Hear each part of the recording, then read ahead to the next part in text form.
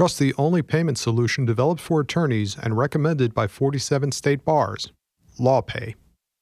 Do you hate Sunday evenings because you have to go back to work on Monday? Unfortunately, that's the sentiment of a fair amount of lawyers, but it doesn't have to be that way. I'm Stephanie Francis Ward, and on today's episode of the ABA Journal's Asked and Answered, I'm speaking with Nancy Levitt, a professor and associate dean at the University of Missouri Kansas City School of Law, who's also written multiple books about how lawyers can find happiness and fulfillment in their practices. Welcome to the show, Professor. Thank you so much. If you are a lawyer that you just really don't like Sunday nights because you're dreading going back to work in the morning, based on the work you've done on attorneys finding happiness, what kind of tips do you have about how you can set up your weekend so that when Monday comes around, you're ready? One of the things I would caution at the start is if you're in a job where you are dreading going to work, you might step back and revisit whether you are in the right job. People who are lawyers can have multiple different practice areas, and they might initially think that they gravitate toward litigation, but they might be happier doing transactional work. They might think that they enjoy estates and trusts, but then they realize they don't care who gets the stuff. So if there is Monday morning dread, my first question is whether this is the right gig. There are certainly things that lawyers can do to find more happiness at work.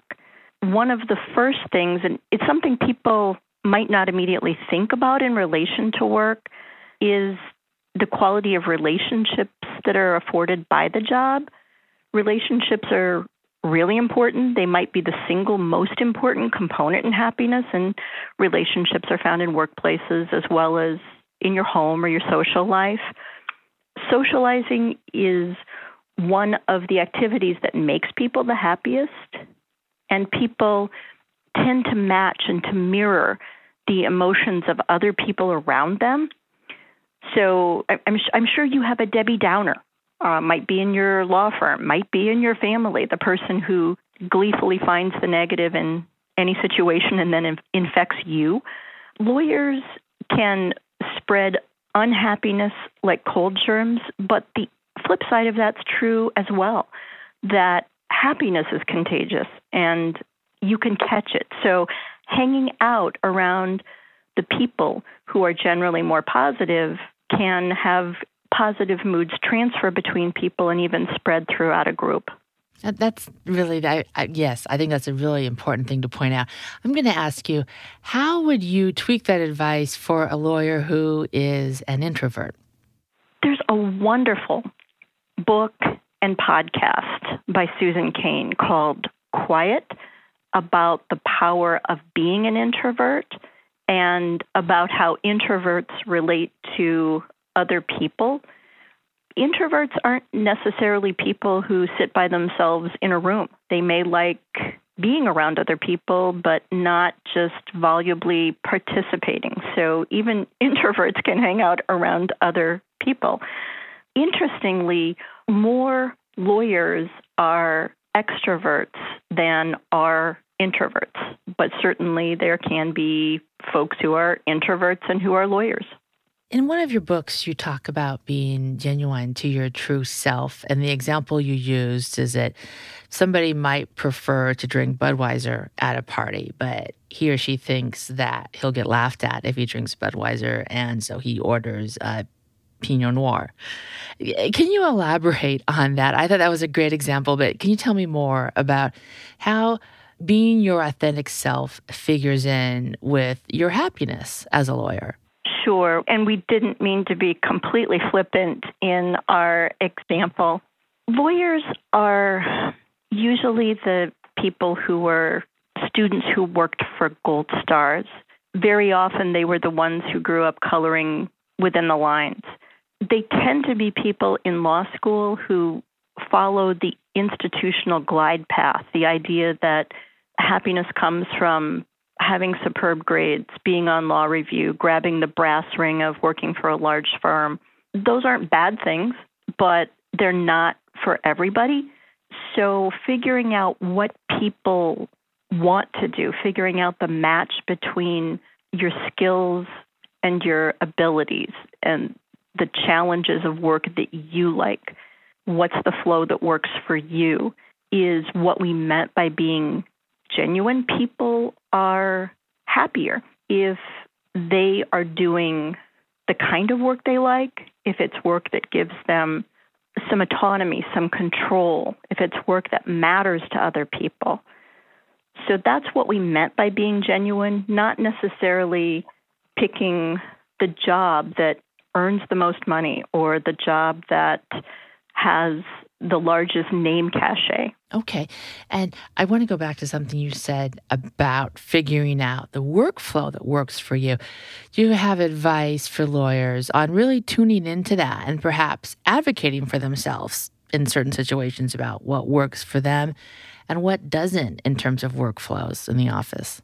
The ability to advocate for oneself varies among jobs, of course, and varies given the setting one is in.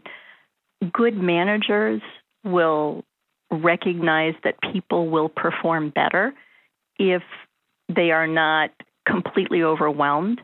Good managers will recognize that people will succeed if they are, if the skills and the abilities and the type of work are a good match. We interviewed quite a number of people for our original book, The Happy Lawyer, more than 200 lawyers across the country. One of the stories that was told to us still resonates with me. It was a woman who was originally in transactional work, and she realized she was not having a good time. She was the one who dreaded going to work on Monday morning. She talked to her managers. She switched into intellectual property. She then said she could work 17-hour days without blinking because she was so engaged in her work. So hopefully they're understanding managers. I see. Another thing that it seems like a lot of different fields are talking about now is the idea of grit and growth mindset. It's been very popular, including in the legal profession. A lot of that discussion focuses on the grit aspect. How does a growth mindset figure in terms of perhaps owning and learning from your mistakes rather than beating yourself up over it? How does that figure in for lawyer happiness? Sure. We're talking about different dimensions of sort of the same phenomenon. You may even remember Robert Pirsig in Zen and the Art of Motorcycle Maintenance. He used the word gumption to describe a feeling of initiative that made persistence or sustained action in the face of challenges possible. The buzzword in educational circles is grit. Grit or gumption does for people what Powder Milk Biscuits, Prairie Home Companion's longtime imaginary sponsor, promises. It gives people the strength to get up and do what needs to be done. The growth dimension of it, you might even remember the marshmallow studies, 1960s. Stanford psychologist Walter Mischel conducted studies about willpower. He rounded up a bunch of 4-year-olds. He gave them 2 marshmallows and a choice. They could eat 1 marshmallow. Now, after ringing a bell, they could wait 15 minutes and they could eat both marshmallows. And you may know the outcome of this one. Years later, Mischel tracked down hundreds of subjects in the marshmallow study to see how they fared in school and in life. And remarkably, the 4-year-olds who managed to resist the marshmallows for the full 15 minutes went on to score an average of 210 points higher on SAT tests than those who caved in. In short, the study suggested that willpower was really a key to having a successful life. And then came the work of Stanford psychologist Carol Dweck. And her work focuses on the idea of a growth mindset, which is her term for a belief or a habit that contributes to better learning, better success on the job. People who have a growth mindset value their experiences rather than their outcome. Life isn't about winning or losing. It's about working hard and working on things that matter. People who have a growth mindset believe that their basic qualities are things that they can cultivate through their own efforts. People who have the opposite mindset, a fixed mindset, she calls it, believe that their abilities are inherent and can't be changed. And they tend to face a future of self-doubt or anxiety or limited achievement. I mean, as you might imagine, this two-mindset model is an oversimplification, but it provides a fairly useful way of thinking about how to become a more effective lawyer. Okay, let's take a quick break. And when we come back, we are going to talk about the never-ending quest for perfection that sometimes figures in with lawyers' unhappiness. Did you know that attorneys who accept online payments get paid 39% faster on average than those using traditional payment methods? With LawPay, the only payment solution offered through the ABA Advantage program, you can accept client payments online, via email, or in person, no equipment needed. Visit lawpay.com/podcast to sign up and get your first 3 months free. And we're back. I'm Stephanie Francis Ward. And on today's episode of the ABA Journal's Asked and Answered, I'm speaking with Nancy Levitt about things that sometimes get in the way of lawyers enjoying their work and what they can do to change that. Professor, sometimes I think people who are drawn to the profession of law are perfectionists, and sometimes that works out wonderful for people, but sometimes it can cause unhappiness as well.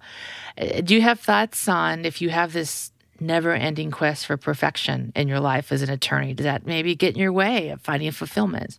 I think you're right about that. Most lawyers were the kids who succeeded. There are a lot of type A personalities in law. In fact, some lawyers make other type A personalities look like C pluses. The quest for perfection isn't a bad thing for representing a client, going to the mat, but not everything has to be perfect. The motion for extension of time doesn't have to be perfect. The interesting thing is there aren't that many metrics to judge how well lawyers are doing on routine matters. Sure, there are the wins and the losses, but lawyers might evaluate how they're doing by how much money they're making. And that's really one of the most pervasive and pernicious myths, that a high-paying job leads to happiness. On the whole, for lawyers, as for everybody else, money just doesn't have that much to do with happiness. There was a study by two Nobel Prize winners, Daniel Kahneman, Angus Deaton. They looked at results of Gallup polls, I think for about 500,000 Americans, and they found that if people are making, I think they said about $70,000 in, that would have been 2008, 2009, what would that be, $75,000? While more money might affect their perceptions of their own success, it doesn't have much effect on their day-to-day moods. The studies just show hardly any daily satisfaction differences between people who are in higher income brackets and those who are earning above, let's say, $75,000. But attorneys are so concerned about keeping up with each other. Relative income matters. Far more important for lawyers is how their salaries compare to people whom they perceive as peers. And so attorneys are concerned about keeping up with the Joneses, or maybe in our case, the Jones days. But in fact, that isn't what brings people happiness. And do you have thoughts about how a lawyer's personal life can prohibit his or her happiness with their work, and how they can be, really reflective and maybe make some changes on that path? On the personal side, there are two things that seem to matter in terms of creating a positive outlook. One is about downward comparisons. One of the most important series of studies in the happiness literature has to do with perspectives. Researchers conducted interviews and surveys with Olympic medalists, and they made a surprising discovery that the bronze medalists were almost uniformly more satisfied for the rest of their lives than the silver medalists. The silver medalists, they kept looking upward in comparison. Just a fraction of a second less, I would have had the gold. The bronze medalists, they looked downward. Hey, I made it onto the medal stand. Everyone else didn't. People are so much happier if they make downward rather than upward comparisons. And working in law firms tends to gear people toward making upward comparisons with the metrics of billable hours or salaries. There are actually a lot of ways of putting into practice the downward comparisons, like giving back with pro bono work, celebrating successes rather than ruining little losses. The second thing that matters a great deal in terms of outlook is being grateful. There's new material coming out in cognitive neuroscience about building new neural pathways with repeated patterns of action, either good neural pathways or bad. Have you ever played the video game Tetris? Oh, yes. It's old school video gaming. Mm-hmm. Shapes fall from the top of the screen. You create the unbroken line across the bottom. The studies are fascinating about people who repeatedly play Tetris. And when they leave the game, they go outside, they see bricks falling into place. Researchers named this the Tetris effect, but it's not just Tetris. It's even Grand Theft Auto. I don't know if you've ever played that one. Once. One researcher reported that after a marathon session of playing Grand Theft Auto, he found himself examining the cars he passed outside as potential targets for theft, and he even imagined the theft of a Cambridge police cruiser. I could boost the cop car and get bonus points. The point is much larger, of course, than video gaming. You start seeing the world according to the framework of what you repeatedly do, and it's a question of what do you do to create the good neural pathways. One of my favorites is the 3 gratitudes exercise from Sonia Lyubomirsky. At the end of the day, for about 12 weeks, write down 3 things for which you're grateful. You have to do it long enough to establish the pathway. Let me do 3 attitudes for you. Okay. I'm very grateful to have the invitation to speak with you. You're a journalist, as I mentioned, I've admired for 15 years. I'm very grateful to be surrounded both at home and at work with people who are other-directed and engaged and thoughtful. And third, I'm very grateful that the people who are listening are interested in the concept of happiness, or at least it seems to me that since we're recording that at least they're a civil and polite group. I'm happy either way. Mm-hmm. I can see where if you did that daily, it would probably make a great difference. It matters in terms of outlook. You start finding yourself during the day looking for things to fill in the 3 gratitudes slots at night. That kind of leads to my next question. How does the way that a lawyer treats others figure in with his or her happiness? People reap what they sow. It's the same contagion idea we discussed earlier. When people treat other people in poor ways, combative ways, they tend to focus on the fight. When people look for the good, try to create a positive outcome for both sides, they feel like they're working toward a collaborative enterprise. Much happier way of existing. Got it. And if you were a manager and you manage lawyers, what advice do you have about a culture you can set or the role you can play in setting a culture that helps your lawyers be happy in their work? One of the things that matters most to career happiness is control, the degree of control within the job and mattering. We break these out separately in the book, but they're really interrelated. There are lots of facets of control. One branch might be self-explanatory, autonomy or freedom to arrange your day, doing the things you like to be doing. Another aspect of workplace control that's a little more subtle depends on believing that your contribution matters. Mattering matters. Mattering makes us happy. One of the best things that firms can do to promote lawyer happiness is to give lawyers a measure of control. Studies of attorney satisfaction show that if your job gives you significant autonomy, you're more likely to be happy. Conversely, satisfaction is lower if you're subjected to constraints on your decisions or your work setting or your circumstances. Helping both newer and more senior lawyers find control and find a match between what they're doing and what they want to be doing can certainly promote happiness. One of the other things that numerous firms across the country have been experimenting with is some form of flexible scheduling. There's hourly work, it certainly needs to be done, but the firms that are better at retaining lawyers are firms that don't view alternative time and salary arrangements as being perversely different. There was a managing partner at Dick Steens Shapiro who said, I think I'm getting a quote here, we were losing lawyers not to other law firms, but to other schedules. So making alternative work arrangements possible for every lawyer, the national norm is that fewer of 6% of lawyers even have a reduced work hour schedule for reduced pay. And the majority of those people who do are women with children. But making those alternative work arrangements possible for men or for women without children, without the stigma of assuming that they're less serious or less committed workers, would be a promising step.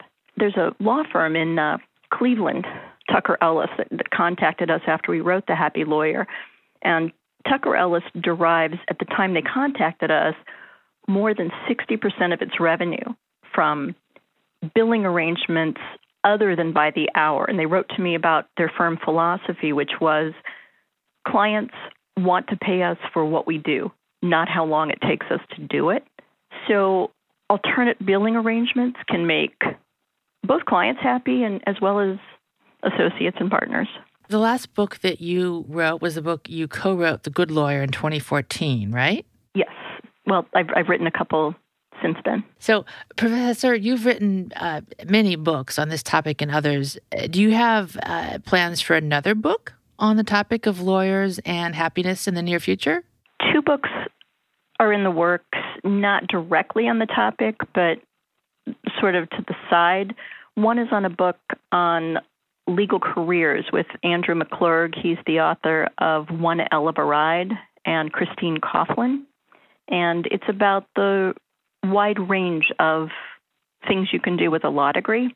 The second book is called Beyond 1L, and it picks up where Scott Turow's 1L left off, and it looks at other people's stories of people who didn't go to law school 35 years ago, didn't go to Harvard, weren't white, weren't male, weren't straight, just other folks' stories about being happy in law school. I look forward to reading them both. And we're about out of time today. Do you have any final thoughts on this topic? There's one quote in our book. It's so simple, but it's so true. And it's what people seek from others more than anything else is attention and appreciation. So my encouragement is give that to the people in your lives. Very good advice. Thank you so much for joining us today. It was wonderful speaking with you. Thank you, Stephanie. And listeners, thank you for joining us as well.